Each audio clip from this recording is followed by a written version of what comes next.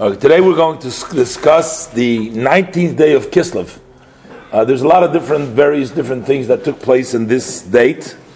And first we'll discuss on the year Tov Kuf Lamed Gimel.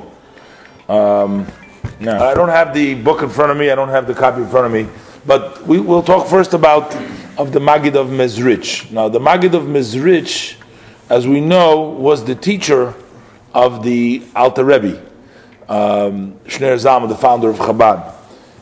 The Alter Rebbe, as we also have learned, was a brilliant scholar, but you were able to see, even at a very young age, that he has phenomenal talent and ability, and his intellectual ability at a young age was like beyond anything that they were expecting. And that was a generation over there in which there were many great scholars, and that was the big thing in those days. People would devote their entire lives to the study of Torah, to expound the Torah. And so there were a lot of geniuses, there were a lot of knowledgeable people, and there were a lot of great people. But yet, even in that environment, still the Alter Rebbe stood up and shined. And it says the Alter Rebbe had to make a choice at one point when he matured enough wanted to beyond his own level. He was looking for somewhere to connect where he could further his own experience, further his horizons. And at that time, there was a choice. You can either go to Vilna, which was the Gaon over there, Rebbe Eliyahu of Vilna. He was, the authority, the greatest authority of that days. And we have many of the Groz, many of his writings and elucidations. He wrote a lot of very powerful footnotes, and he went through basically every part of the Torah, and he commented on each part of the Torah. He makes a lot of corrections. You find them in the Talmud, you find them in the Medrash, you find them in the Chumash, you find them everywhere. He's just gone over, he sort of went through some of the basic texts, and he has put in the Code of Jewish Law, everything. He's sort of left his mark on all the areas of the Torah. And that was the area of Vilna. But on the other side, you had the Maggid of Mezrich, who was a student of the Baal Shem Tov. Now he was, on the other hand, he was also a world-renowned genius and scholar, but in addition to the revealed part of the Torah, he also taught the mystical part of the Torah. And when the Alter Rebbe had to make the decision where to go, he said, I already have somewhat of a knowledge in the open part of Torah. He was pretty accomplished in that. He says, I want to go and experience some of the mystical, the hidden part of the Torah. And that's why he chose to go to the Maggid of Mezrich. Now, the Maggid of Mezrich wasn't as known as the Gaon of Vilna, and the Alter Rebbe, being a great scholar, originally when he came there, he didn't see anything special. So he almost turned back home. He almost went away. He went there for a very little time. He couldn't tell right away, but he had prepared some questions, some ideas he wanted to ask. He wanted to test, he wanted to make sure. He wants to take him as his Rebbe. He wanted to see how he's going to answer him. But then, of course, as he was leaving, and he asked the Alter Rebbe, and the Maggid of Mezrich, conversed with him. He was totally blown away by the knowledge and the insight and the holiness of the Maggid of Mezrich.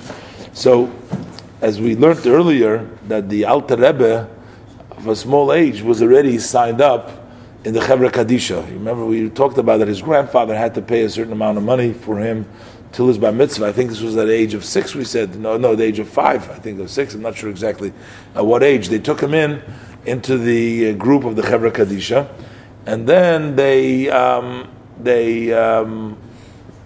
what they did was, when the Maggid of Mezrich, when he passed away, there was a court case, a Jewish court case between the Chevra Kadisha. Those was the regular people that are always taking care of the deceased, to take care, make sure they get a proper burial. They make the tahara, they prepare the body before the burial.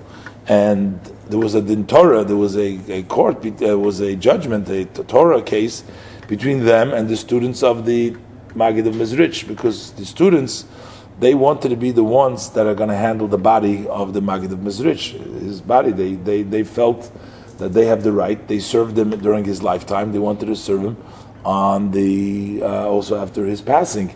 And the Chavra Kadisha says that belongs to them, that privilege, because they are the ones that take care of the people who pass on.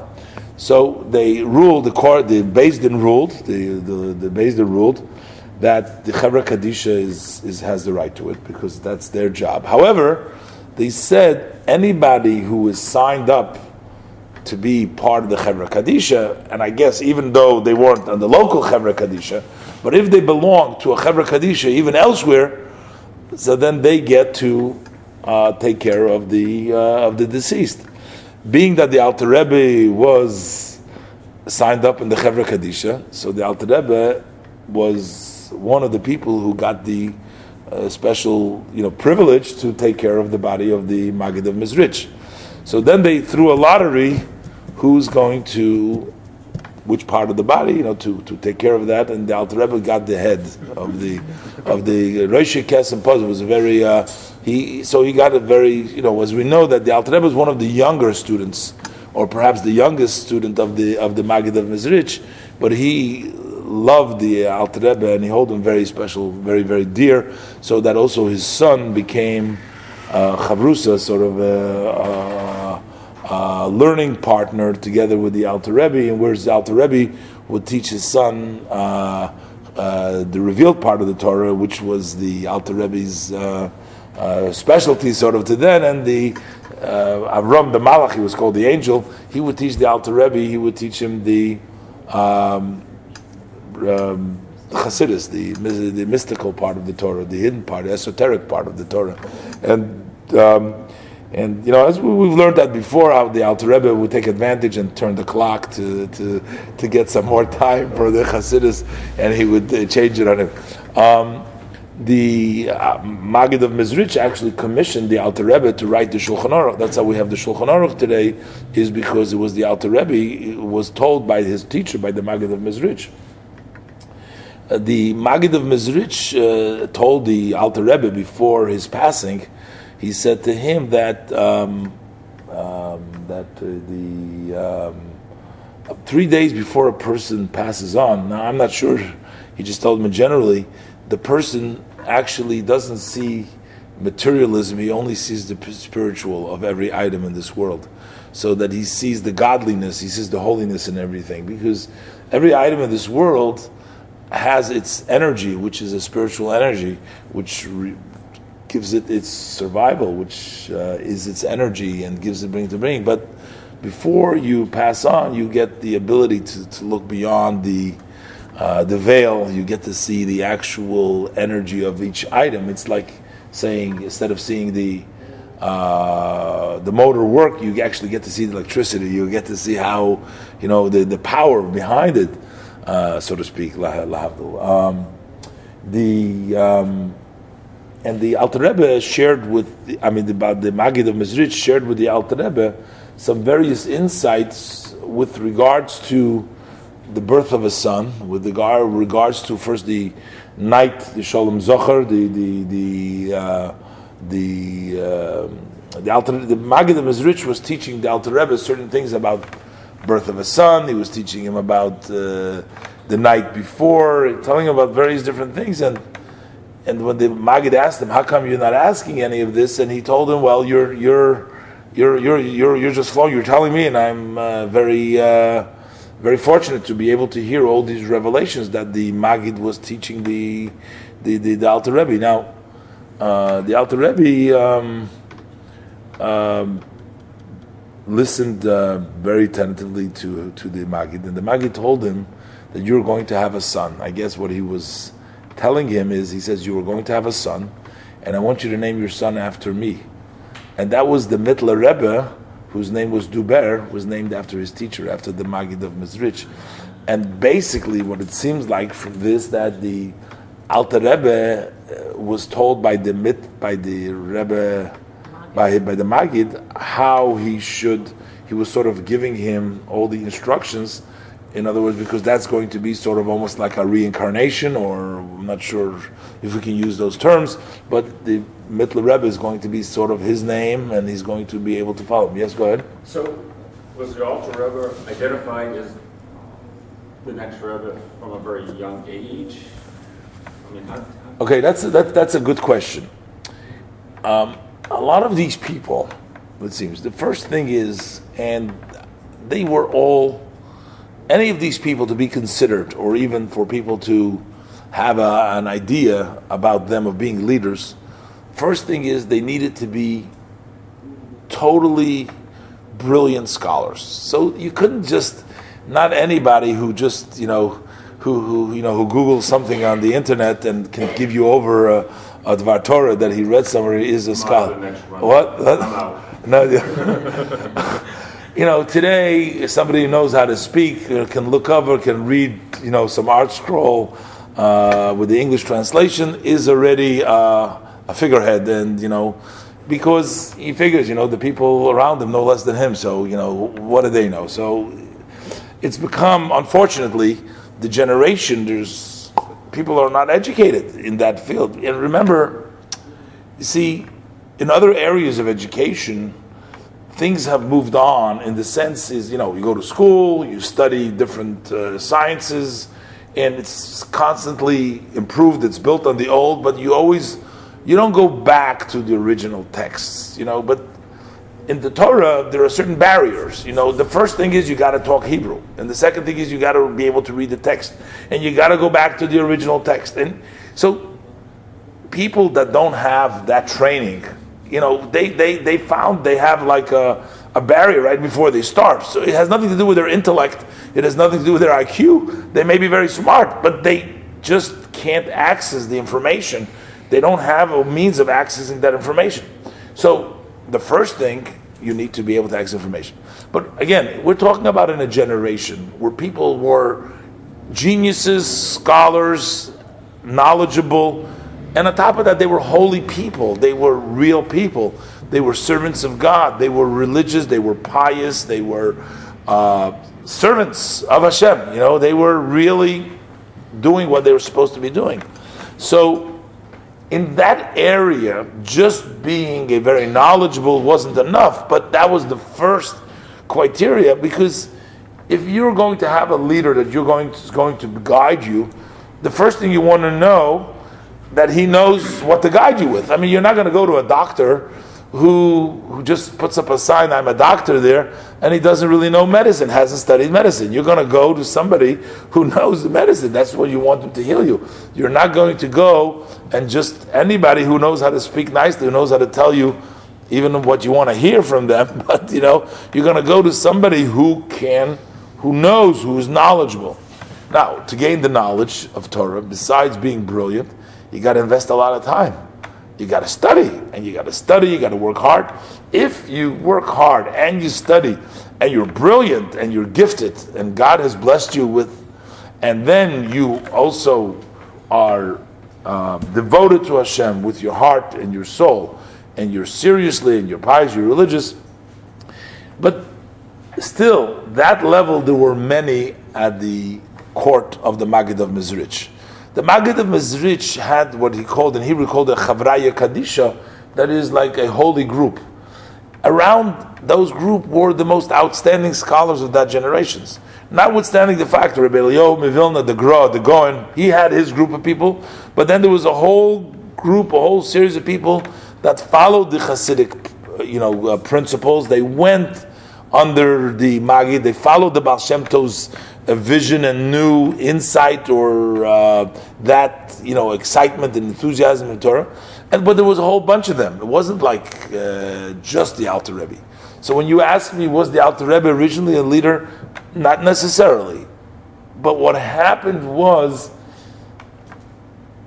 first of all, we also have to realize these people didn't look for leadership, because leadership took a tremendous amount of responsibility. Leadership took away from the things that they loved most. They wanted to study, they wanted to expound. That was their love of their life. Giving them other responsibilities meant less time doing what they brought them close, what brought them to the level, and gave them the responsibility. Leadership, required, a lot of self-sacrifice, but the awesome responsibility. So these leaders weren't running for office; they were running away from office. They were not looking for that. So it's not like Those are the best leaders.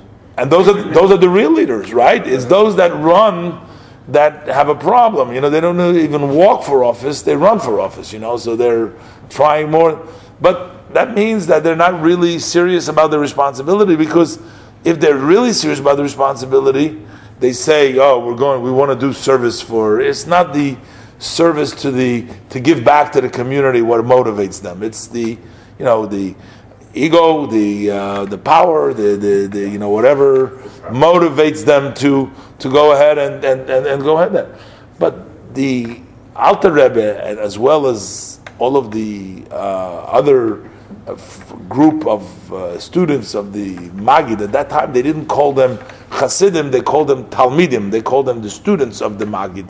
So the Magid was the head, and then they were students of the Magid. Now, again, like I said, if you read some of the scholarly works, blow away your mind. Some of these, not only the Alter Rebbe's we know, or some of the other scholars, they blow away your mind. The depth, and when you try to figure out and sit and understand, you see not only an endless amount of knowledge of knowing material, but also a depth, an ability of analyzing things, an ability of being able to dig very, very deep.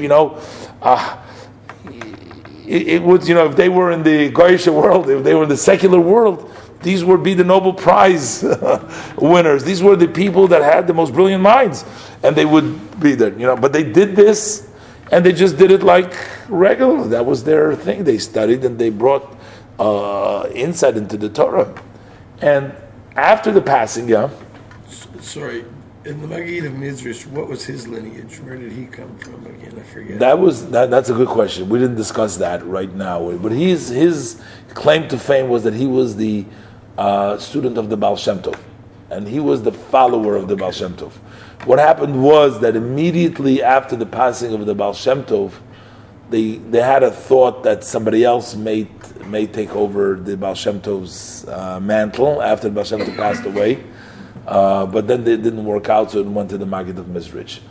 We have to look in that part of the history. That's a separate part of the history. Alter Rebbe followed him. Alter Rebbe followed, but it wasn't just the Alter Rebbe. That's right. Yep, we've been talking in Chabad because we're on the Chabad branch of things. Right. So we basically start with the Alter Rebbe and we go back to the Magid and the Baal Shem Tov. But as you asked me, was the Alter Rebbe destined to be a leader?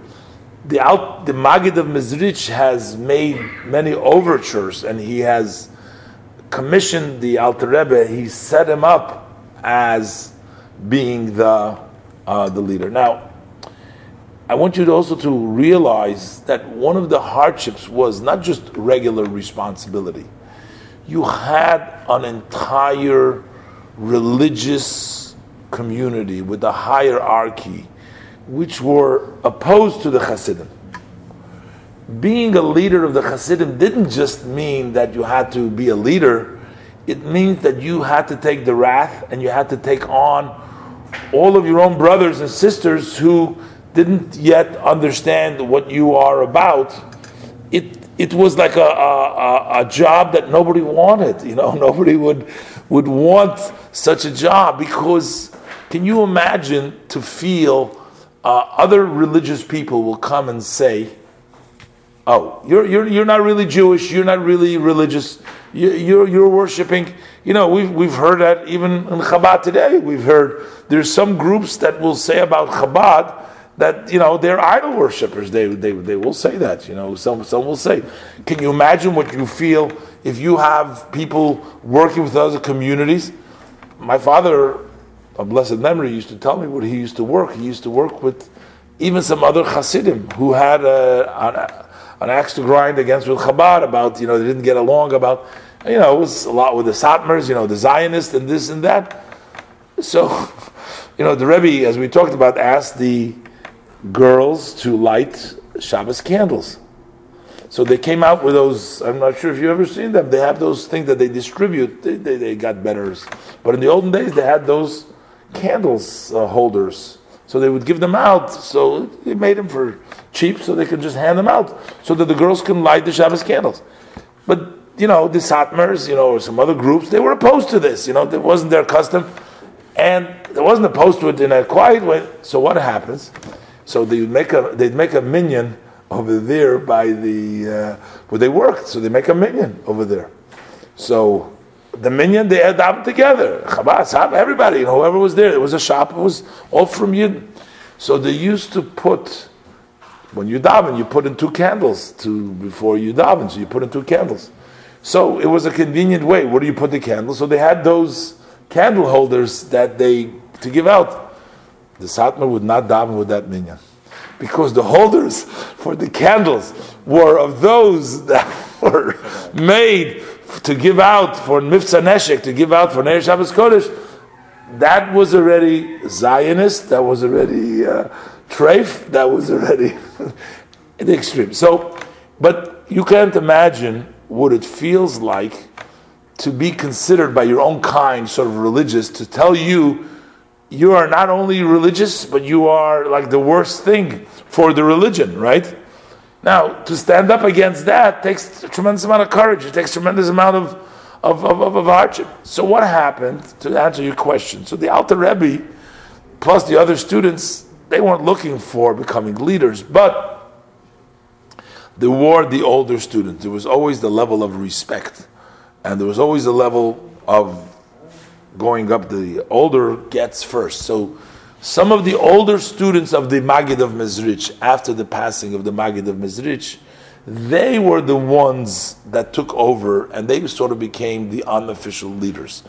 The Rebbe, the Alter Rebbe, calls them, after the passing of the Maggid, of his Rebbes. And that was Reb Mendel Mevitebsk, Fahardok, Reb Avram Kalisk. They were like the older students, and they were the ones that the Alter Rebbe sort of honored, and he accepted them, and he sort of calls himself their students. What happened was, these people went and moved to Israel. And the Alter Rebbe, we learned that, the Alter Rebbe wanted to move to Israel with them. But they were begging him, and at the end, the Alter Rebbe decided he's going back to undertake, and they gave him that section where it was infested was a fortress of the Misnagdim, of the opponents of Hasidim, and they told him, well, this is the place you gotta work, can you imagine? We know it was the Alter Rebbe, it was Rebbe Levi Yitzchak of Barditchev, some of the names that you hear of the great Rebbes. They had a lot of tzuras. As you see, the Alter Rebbe was imprisoned 2 times, and he had a lot a lot of troubles from these people. But again, to their defense, one has to say that they meant well, but this was something new, and it was something they haven't experienced this before, and they were worried. Maybe these people are, some sort of the Jewish people unfortunately had at times other groups that came later on to be non-Jewish groups that attached themselves to the Jewish people, and they took away a lot of Jews from the religion. So people were wary, people were afraid, people didn't know. This was something new, something different. You can't blame them, in other words, fully.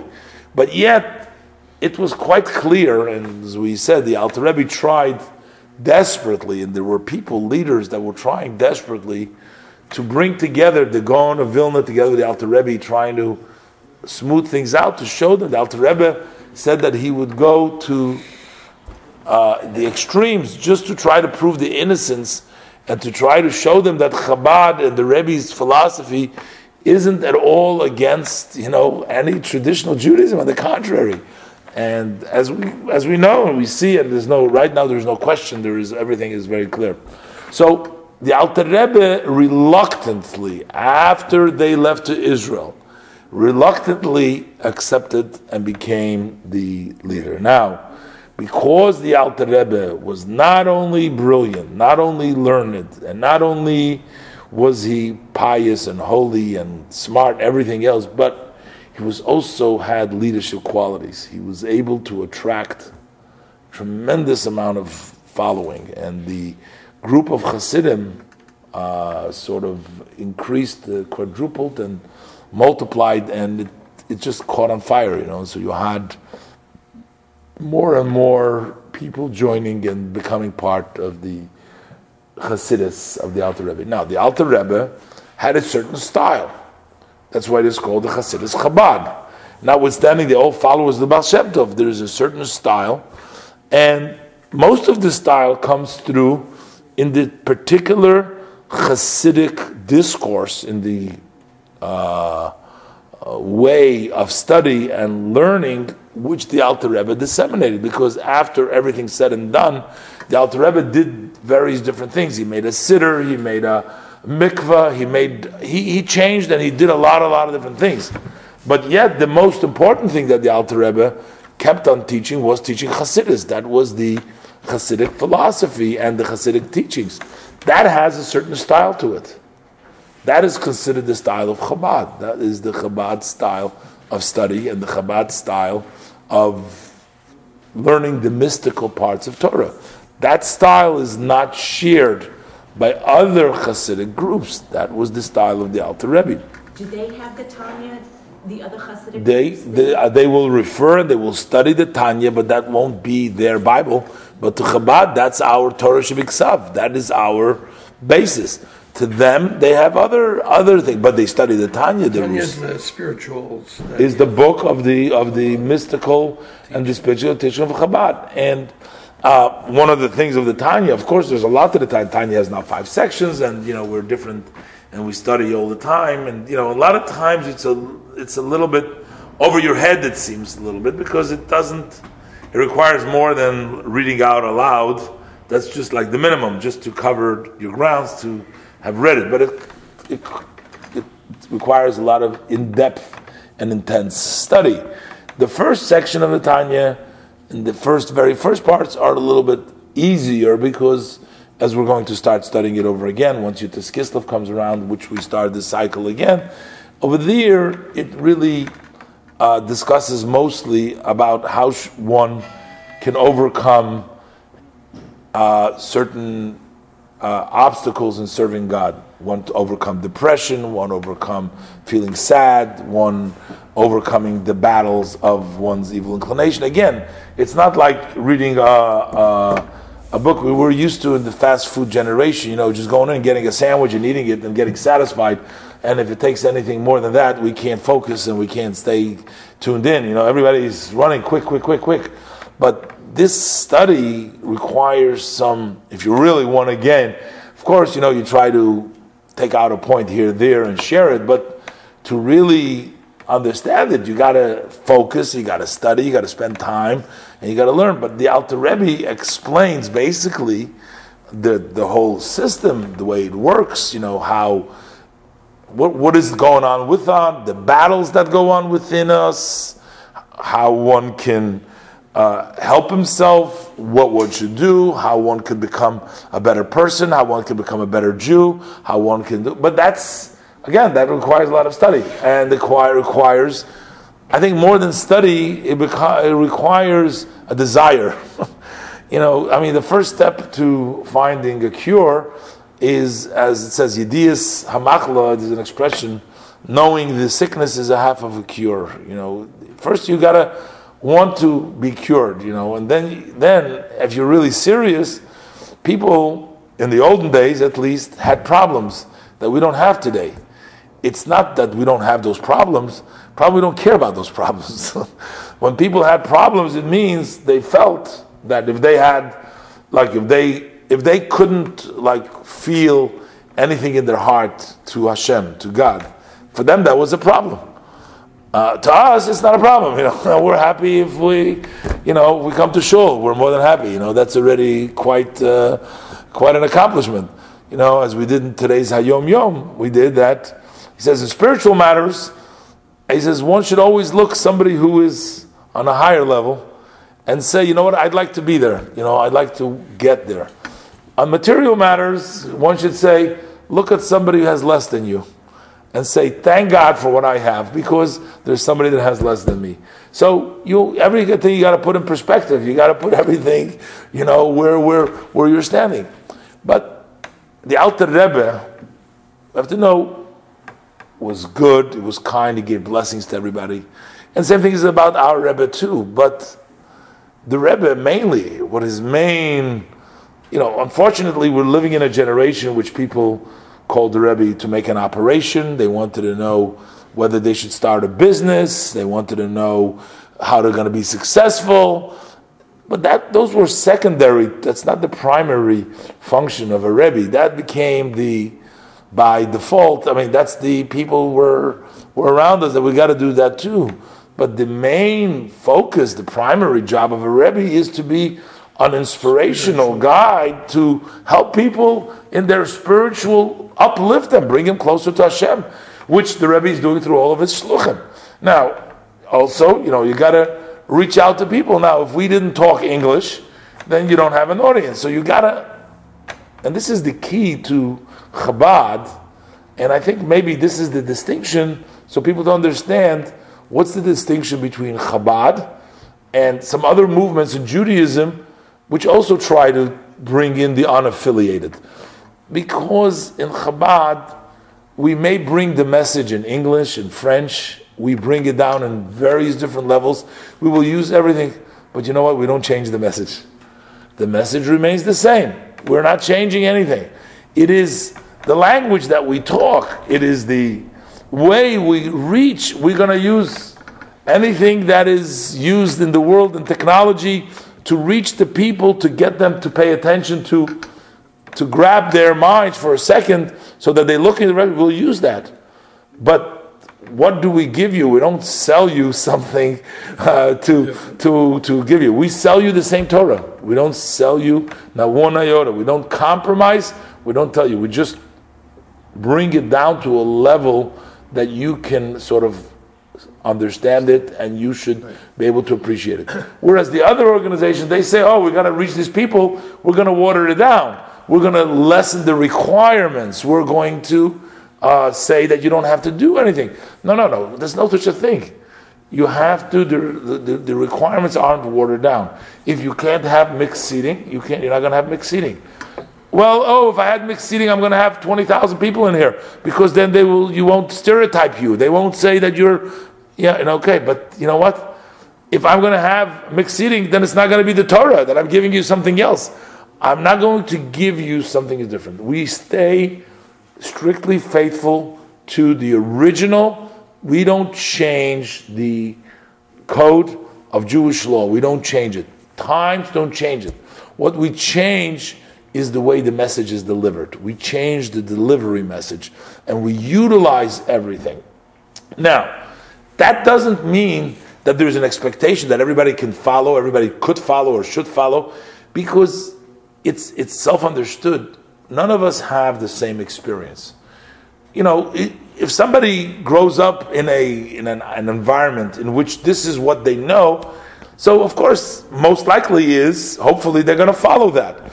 But if somebody grows up in a totally different environment and you grow up in totally ideas, how could one follow it? They didn't even know about it. I was teaching a class, I was talking about a soul and this. So there were people who were telling me, some Russian people, Russian immigrants, they said, we never heard about a soul. We never heard about, all we knew it was Jewish is because in our passport it said that we're Jewish. That's the extent. But what does it mean? We had no idea what it means, B'chal. It doesn't mean anything to them. Now, of course, how could you expect? And the same thing is, people live their lives, they have certain ideas, and, my wife mentioned to me yesterday, it's just funny, she mentioned to me yesterday, that some of our children are not even our standard, doesn't meet they have even a higher standard than mine. Rabbi Volsov has a standard, and they don't even like that standard. So my wife is a little bit, she says to me, offended. She says, we're not. I said, look at all these families who become religious and their children religious. What do you think their parents feel like? I say, how do you think these kids are basically telling their parents, what you taught me isn't good enough? and you're all mistaken. I am the one that is going to teach you. So she said, yeah, you're right. She says, okay, I buy. You're right. I said, well, this is just the way it is. But you know what? It's not that one is better than the other one. Each one is placed in a certain place because that's where we're placed. I mean, we didn't choose what our life experience is going to be. We were placed in there. That really means that we're not expected to do different than what transpired with us. But the minute we get the opportunity, the minute we have the knowledge and the learning more, so we should grow. We should grow in our knowledge. We should grow in our experience. We should grow in our, certainly translate it into action, day-to-day action.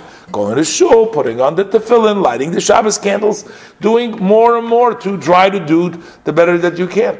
Now, with Chassidus, the Alter Rebbe said, it became a little bit easier because, as the Rebbe said, there is new sicknesses, there needs to be a little bit new medicines. Not to change the Torah, but the medicines that we use. Now, one is not going to tell you, you know what? 50 years ago, they didn't have this medicine, they didn't have the cure, they lived without it. Now science has figured out other cures. We're not going to use it. We're not going to use penicillin because they didn't use it. Hey, wait a minute. Why? People didn't have the need as much as we have the need for antibiotics today because we have a lot more to deal with. So the point here is Chassidus gave us something more because we have a lot more mishigas. We have a lot more craziness going on out there. We have a lot more to deal with that is pulling at us. So that Chassidus that the Alter Rebbe and the Rebbe's taught and the Rebbe's message, even when we go out there, that energizes first of all the young people and to give them the message with that excitement is able to reach and bring in that we couldn't do without it. So that's part of what. So that's a long answer to your short question. The Alter Rebbe gave us leadership that he didn't want to run for it, but it was given to him. And Hashem appoints these leaders. We don't appoint them. Hashem appoints them. How old was he when he came to over? He was a young man. I would think so. Yeah. He was a young man. He sure was in his. He got married. No, he got married to Chavdalek Vav. He was in his late 20s, I think. I couldn't tell you right now the dates. I got to look it up. But it was in his late 20s, but he functioned for many years. But everybody has. The Alter Rebbe is in a category of his own. Even amongst the great giants of Judaism, even amongst other Hasidim, the Alter Rebbe is in a category of his own. He is on his flow of ideas, of new insights, bringing things, and his language, the way he wrote the Shulchan Aruch, in so many different areas. He's sort of in a category by himself, and he's respected by those who want to respect, of course. People that want to deny, people. So there, you'll always find those too. But in people who are genuine, looking would find. Okay. So after we had the Yutas Kislev, the 19th day of Kislev, in the year Tov Kuf Lamed Gimel. That was when the Magid of Mezrich, Dov Ber, remember we discussed this? He passed away. The English date would make it 15th of December in 1772. On that same date, on Yutas Kislev, and now we got to move forward several years. That is when the Alter Rebbe of Shneir Zalman, who was the student of the Magid of Mezrich, and this was in the year Tov Kuf Nun Tes, which is that would make it the 27th of November in 1798. Oh, really? Okay, so that was the day the Alter Rebbe was freed from prison. But it's also the day which is considered the Rosh Hashanah for Hasidus. That is sort of the day in which it was recognized that spiritually the Alter Rebbe's expansion and the way he treated Hasidus to teach it to the masses was okayed from above. because this whole story of the Alter Rebbe being imprisoned and then being freed was not just a physical thing that somebody slandered him and then they got freed. It actually represented what was going on in Shemayim. It actually represented what spiritual matters. There was actually a criticism and there was a thought in above that what the Alter Rebbe was doing was not correct, because we know that the Kabbalah Hasidus was sort of taboo, so to say, for the ordinary folks. It was only the Kabbalists that studied it, and the Alter Rebbe, he was versed. I mean, just there's an enormous amount of material. If you talk about besides the revealed part of the Torah, which is the Talmud and the Code of Jewish law and all the commentators throughout the centuries. On top of that, to be well versed also in the esoteric, in the Kabbalah, in the writings of the Arizal, the Pri Etz Chaim, the Pardes, the Zohar, and all the different works. It's a tremendous amount of material over there to study.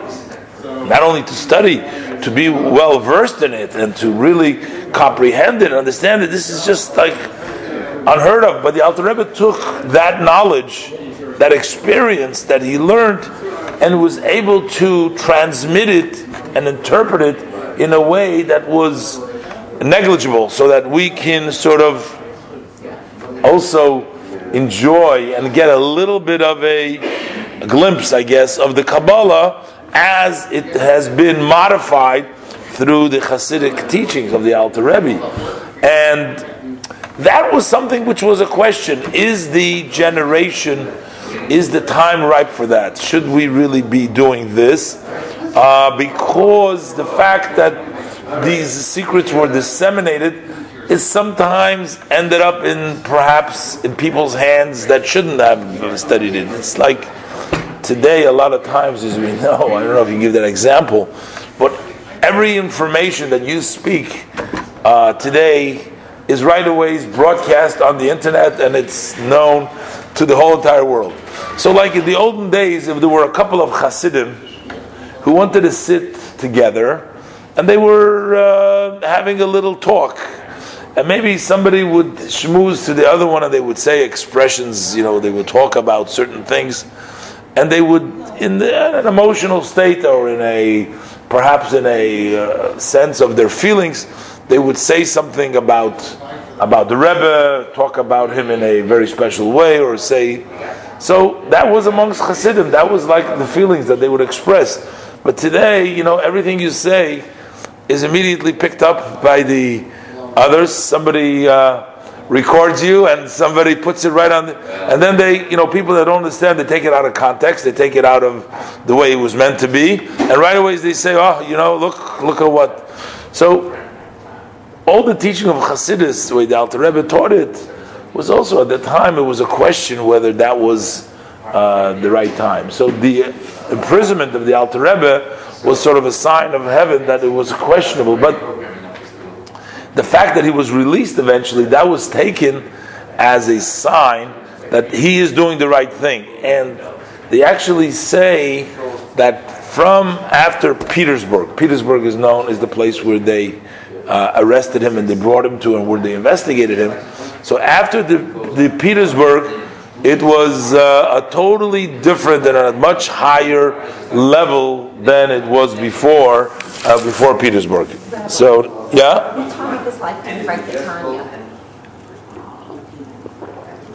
That was already after Petersburg, I presume. That was already after. The thing is like this: the Tanya originally wasn't written as one pamphlet. It was made out of pieces. It was first said, and then it was made out of pieces, and then it was put together and was published. Got to take a look. It was published actually.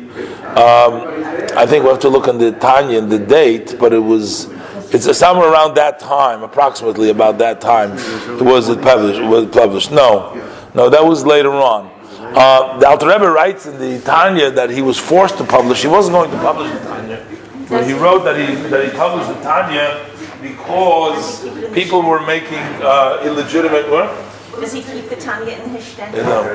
People were making illegitimate copies, or they were intentionally forging it. So he had to write it down in a book, and so the Tanya was meant to keep away from the people. There were just too many people coming to the Alter Rebbe, and he couldn't physically meet everybody individually, as he writes in his introduction. So he needed to create a means to help people that they wanted to seek his advice and guidance. So in order to achieve that, he wrote it down, and he said, look, it's the best that we can do. It doesn't really substitute a face-to-face meeting, but under the circumstances that we can do, he also asked, the people in all communities who have a better understanding to help those who understand it less, to teach them some of the principles. So, but that was certainly around that time. I don't know exactly the dates on that.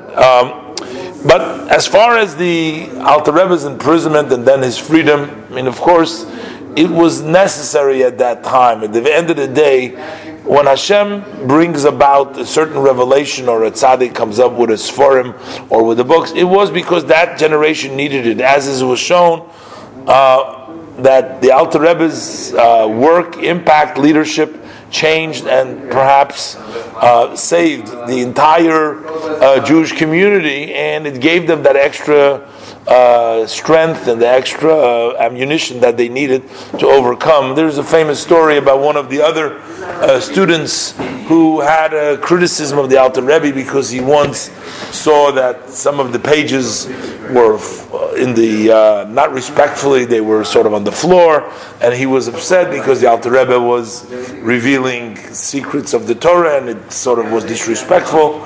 And the Alter Rebbe sort of soothed him by giving him an example that the student of a child of a king was once very sick and he couldn't take the medicine, and the only way that they can heal him was to take the precious stone which was in the crown and grind it up and mix it up with water. But the problem is, even that the child couldn't drink, and you try to give it to the child, to the prince, and it would spill all over.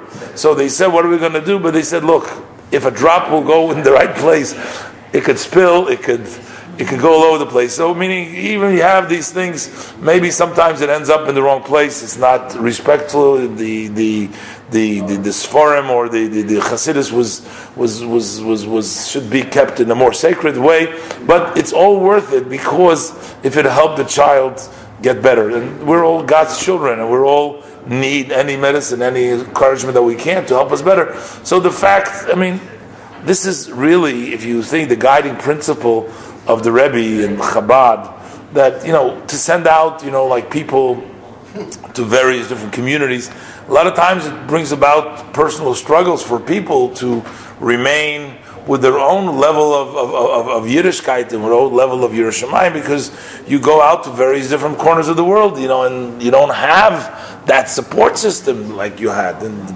it's amazing that Baruch Hashem, that all that connect and do the Rebbe's work, so they sort of stick it out, and they not only don't they compromise themselves, but they're able to impact the communities around them. But there is always a lot of questions about doing that. Your own children, where are you going to educate them? How are you going to make sure that they have a proper chinuch? And now they created, various, have online schools and different things for children who live, who knows where, in the furthest corners of the world, with no Jews and no education, no nothing, and still they get some of quality, what there is to offer. So, but yet it does involve some danger. That's why some other groups of Hasidim, they choose to rather stick it out in their own communities and hopefully not allow the strange winds to blow in there, because unfortunately they find out that sooner or later they can't totally insulate themselves either. They can't really try to cut themselves off. And if they don't find the means to give their children the strength, and we find the strength in Chassidus, to give them that extra, empower them and give them that extra energy. Sometimes when they're faced inevitably with some challenges, they don't know how to handle it, because they're not been given that vitamins, that extra immunizations that protects you with everything. But again, I'm not saying that there's very clear one way or the other, but the Alter Rebbe's idea was that, you give up a little bit of your own, even if your own Yiddishkeit, again, according to Shulchan Aruch, not we don't compromise, but you put yourself in a little bit of danger, and you try to sort of get them. Yeah. When you get a chance, call me, please. What? Call me when you get a chance. Yeah. Oh, yeah. You can't insulate yourself from the rest of the world. You can't. I mean, some people say that you could. You know.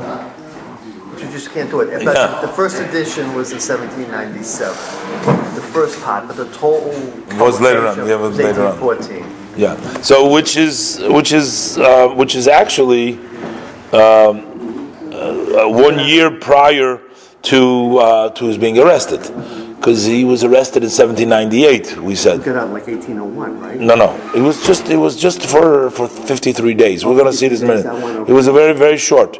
But I mean, it's made a big deal of it, but it was not for a long time. Arrested again. Yeah, and those were actually, it actually corresponds to the 53 chapters of the Tanya. That's why they have the 53 days that he was imprisoned, because that was the question, as we were speaking about. It was a question of whether he should be able to do this work, to continue this work. But once it was decided, then they he went with full force. After Petersburg, he started much stronger, and Hasidus sort of quadrupled and became a lot stronger than before. We learned earlier he also moved to Liadi. He moved, right. Okay, and then we learned that he had at that time a lot of more opportunities. A lot of Hasidim moved over there, and a lot of more opportunities opened up for the Alter Rebbe. Yeah, what were you saying? I was going to say several of his arrests were not political. It's because of the other groups that went to the government and said he was an activist and he was against the government. But the other groups were trying to get rid of the Alter Rebbe one way or the other, and exactly. They did not stop, even by slandering and going to the government and getting the Goyish. The government arrested him. And they arrested him, but then they found out, just like based on them.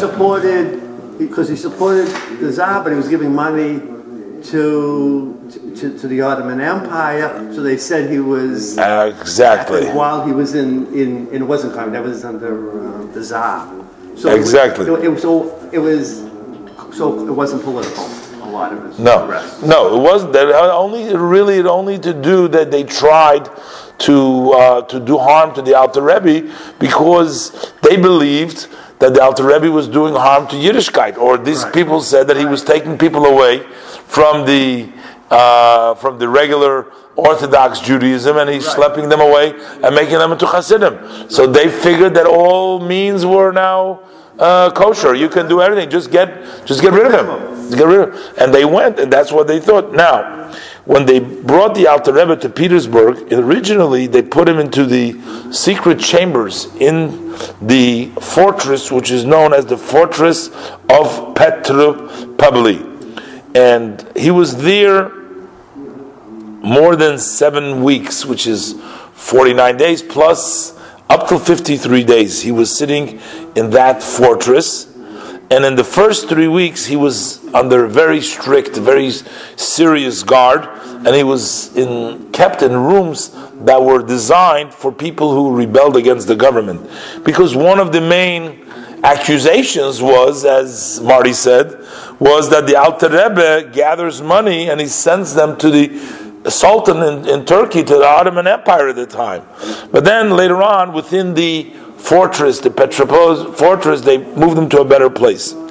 During the entire stay of the Alter Rebbe in that fortress, there were various different groups, and they would sort of work through all the accusations. There was a whole letters and write-ups against what they had against the Alter Rebbe, and the Alter Rebbe would answer them, and they wrote back, and then they would send away all these things back to the Senate of the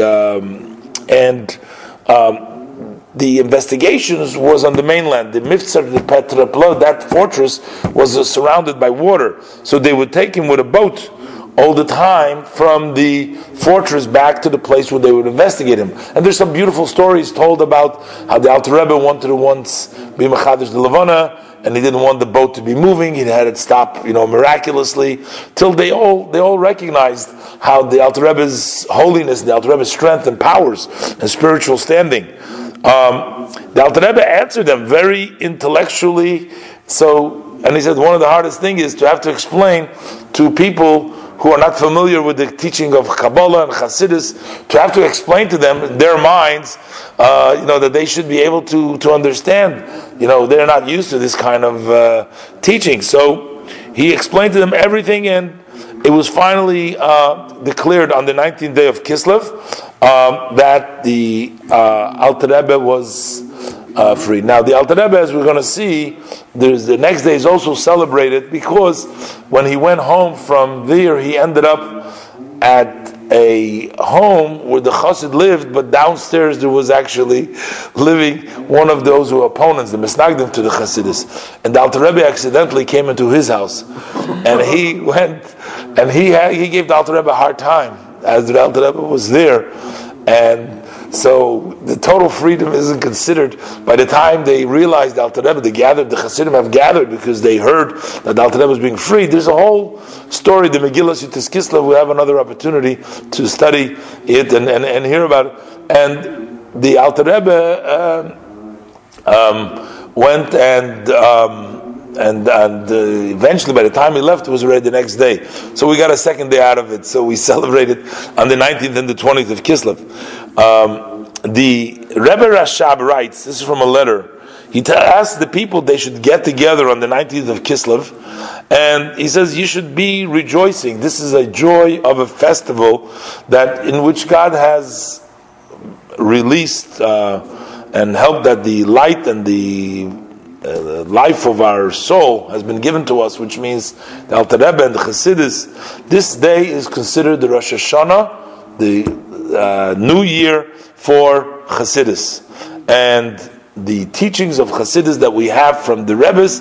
The New Year begins with Yutas Kislev, which is the teachings of the Baal Shem Tov of blessed memory. Was the Rashab the grandson of... The Rebbe Rashab was the fifth in the lineage of the Rebbes. The fifth in lineage of the Rebbes. So he says that on the day of Yutas Kislev, he says there is a tremendous opportunity, the Rebbe Rashab writes, to connect and to nurture your soul in a very deep and inner way from all these special things. Now, Yutas Kislev is also a very special holiday, which has a lot of writings about it, but this is beyond now. I just want to go on because there's a few more things that happened on Yutas Kislev. This is in Yutas Kislev, Tov Kuf Nun Tes. So it looks like on that same day that the Alter Rebbe was freed, on that Yutas Kislev. Same year. No, on that day. Oh, the day. Okay. On that exact day, in Tov Kuf Nun Tes, that was the year that a daughter was born to the Alter Rebbe, and her name was not to the Alter Rebbe, to the Mittler Rebbe. The Mittler Rebbe, his son, gave birth. That's a granddaughter. On that day, a granddaughter was born to the Alter Rebbe on the day that he was freed. And matter of fact, the Rebbetzin Menucha Rachel was.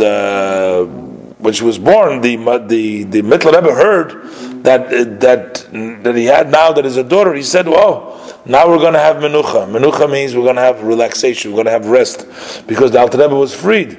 So they actually called her menucha because of what the Mittler Rebbe said, and they also called her by the name Rachel. That was named at the youngest daughter that died of the Alter Rebbe. Had another daughter named Rachel. She died when she was young. And so she was named Menucha and Rachel. So we've actually studied now. So the Alter Rebbe's, the Mittler Rebbe's daughters. So we learned that one of them, the daughter Chayamushka, became the wife of the Tzemach Tzedek, of Reb Menachem Mendel Tzemach Tzedek. And we also learned that another daughter of the Mittler Rebbe married the son of Chernobyl. We learned of Cherkasser, Yaakov Yisrael of Cherkas, who was the son of Reb Nachum Chernobyl, which was Reb Mordechai Chernobyl, who was the son of Reb Menachem Nachal of Chernobyl, who was one of the Hasidim, One of the students of the Magid. of the Alter Rebbe and the Magid. He was of the Baal Shem Tov and the Magid. He actually goes back all the ways.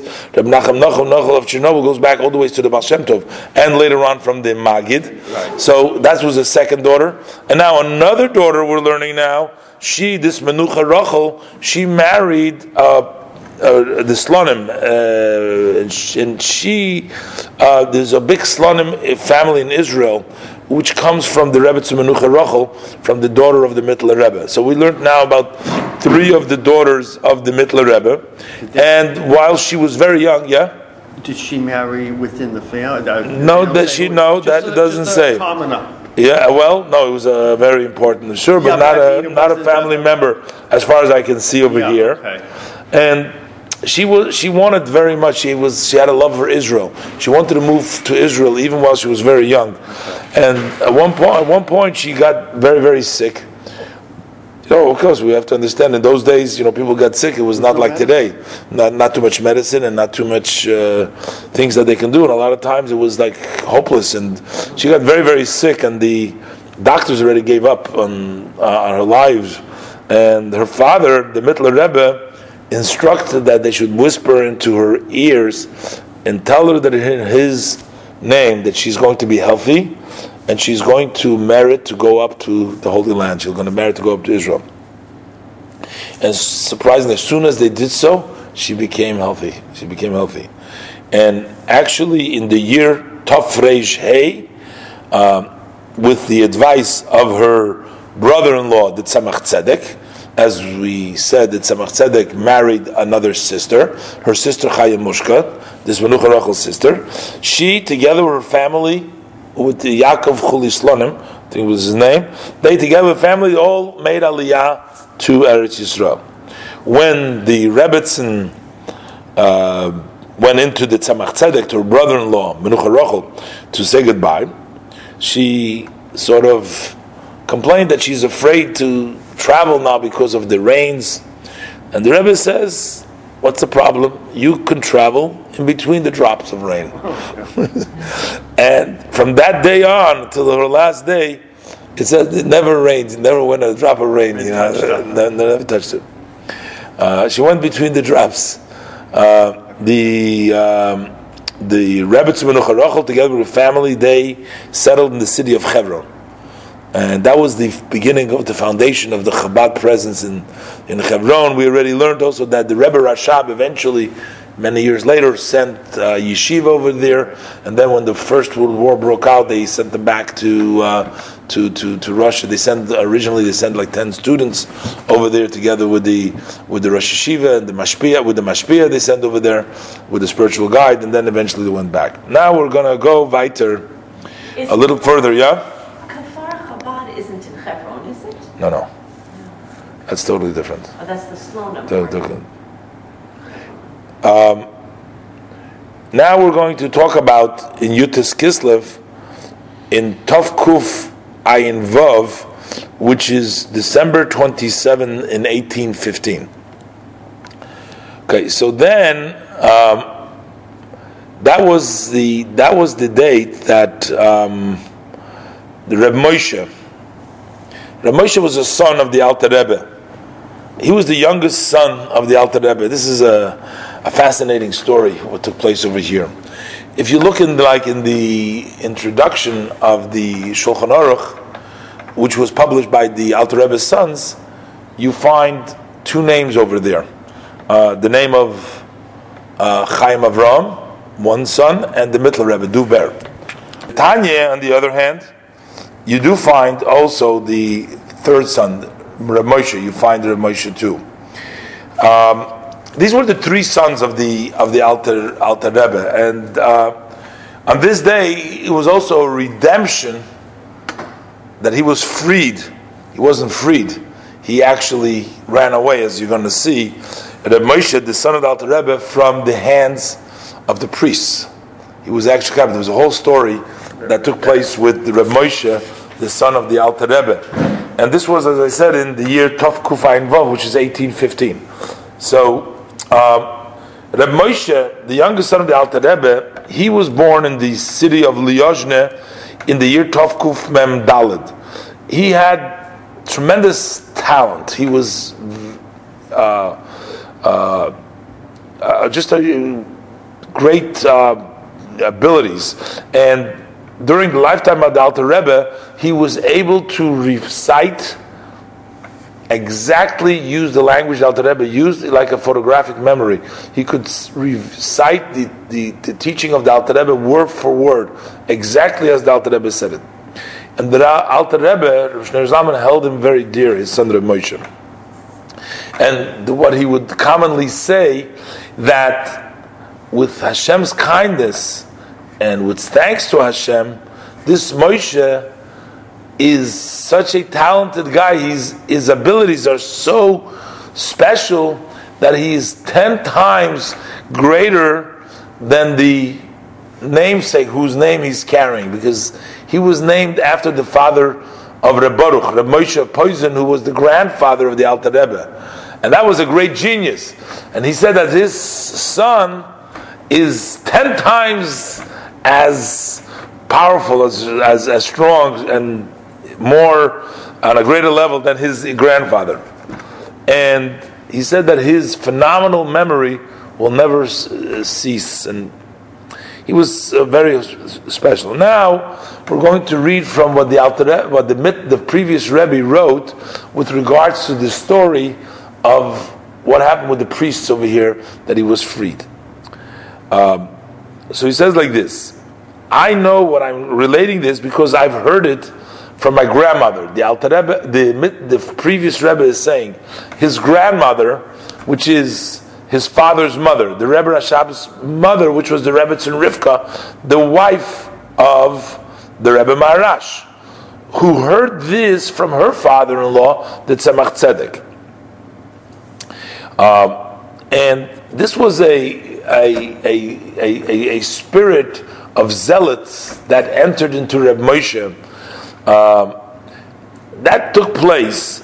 There was the governor, the one who was in charge. I'm not sure if the right word is governor. The Sar HaMechois. He was the one in charge of the city of Mohiluf.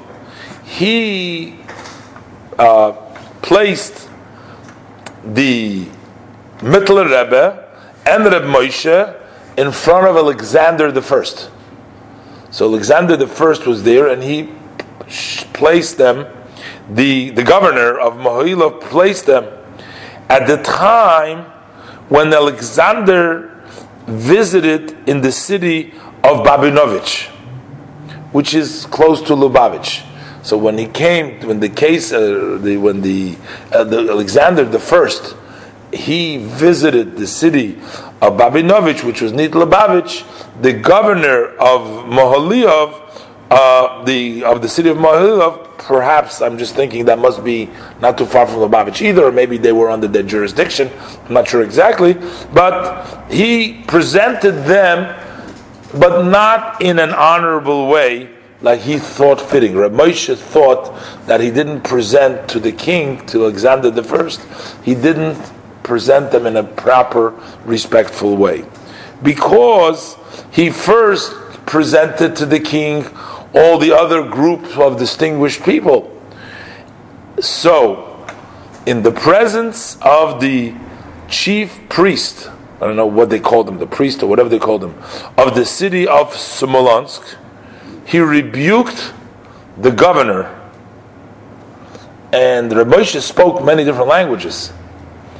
So the priest insulted Reb Moshe and also spoke derogatorily about the Torah. About the Torah he spoke very derogatorily. So Reb Moshe answered him and gave him a real dig, a very sharp dig, and that turned into a religious debate which took place in the month of Cheshvan in Tov Kuf Ayin Vav, in the year Tov Kuf Ayin Vav. As we said, this is in the year of 1815. They made a debate. where the debate took place in a fortress, in a non-Jewish prayer place, in the city of Yartsuva, which was next to the city of Smolensk. And the chief priests were present of Smolensk and Nezhin were there. The debate lasted for a month. And when Reb Moshe won the debate, they decided to move him to one of their prayer places, one of the knesias, in the area of Kiev, or to the city of Vladimir inside Russia. They basically hold him for a prisoner now, and they locked him up to take him over there. When the instruction came that they should move him to Vladimir, so on the fourth day, as they were taking him, and they had guarded him well. They had a very guard to make sure that he doesn't run away. There were armed people over there, and there were armed people. There were priests that were going along. So while they were sleeping in one of the villages that was close to Moscow, they all fell asleep very deeply, and Rav HaKadosh Rav Moshe ran away from them. And Hashem gave him the strength and the power. So notwithstanding the freezing weather and the snow and the deep snow that was on the way, he ran and he came to the city of Ariel, in which he met up with Reb Moshe Leib Jakobson. He hid him in his home for several days, and from there he left to the country of Volin. The day that he was saved, Reb Moshe, was on the night before the 5th, Wednesday night, on the the 5th day of the, meaning Thursday, 19th day of Kislev in Tov Kuf Ayin Vov. The family members of Reb Moshe, they moved to Eretz Yisrael, to Eretz HaKodesh, and he himself went to exile from the year Tov Kuf Ayin Vov until the year Tov Reish Lamed Ches. That was quite, that's quite some time. From Tov Kuf Ayin Vov, this was already after the passing of his father. His father passed away in Tov Kuf Ayin Gimel. This whole story took place after the passing of his father, because his father passed away Tov Kuf Ayin Gimel, and this was in Tov Kuf Ayin Vov. But he passed away Ayin Pei Tzadik. He lived for another, long time afterwards. He learned it, and he passed away in the city of Radomislia, which is in the area near Kiev, in the year Tov Reish Lamed Ches, and his interment and his burial place is over there in the city of Radomislia. So I guess that at the time of the Tanya, he was still in the area, because he was still together. That's why he wrote. He comes in here as the three of them signing here. But at the time, what does it mean exactly that he went to exile? I'm not sure whether he ran away. No, a different district. No, it seems like, from what it says here, again, I have to look up more the history, but what it says here is his family moved to Israel. It doesn't seem like he joined them. It seems like he went to. He seemed like he went to exile, and we're talking about, like I said, from Ayin Vav to Lamed Ches. Is, I don't know what happened over there. Is Pei Vav, Tzadik Vav, Kuv Vav, Tez Zayin,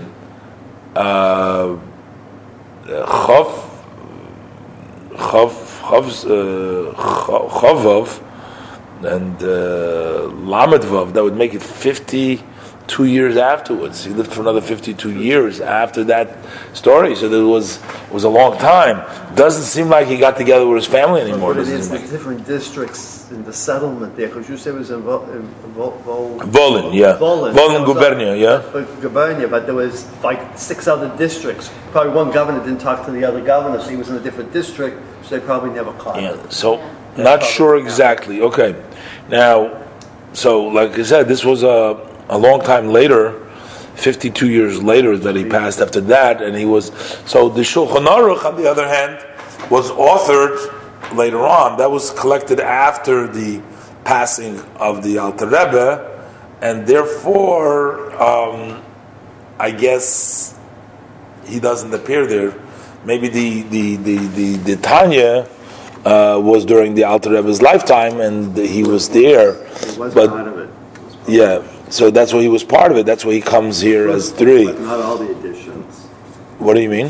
One said in there, one edition, one book of the beginning of it was published before he went into prison. Yeah. And then he finished the rest of it when he came out. So maybe the son wasn't around. Okay, yeah, but this introduction looks like it's from the very first time that they published it. But as we said before, this was published before they arrested the Alter Rebbe. Right, so that's why because the Tanya was published first. Well, the complete, But then they added the different sections Right, and right. further on later on. But that took place later on. Yeah.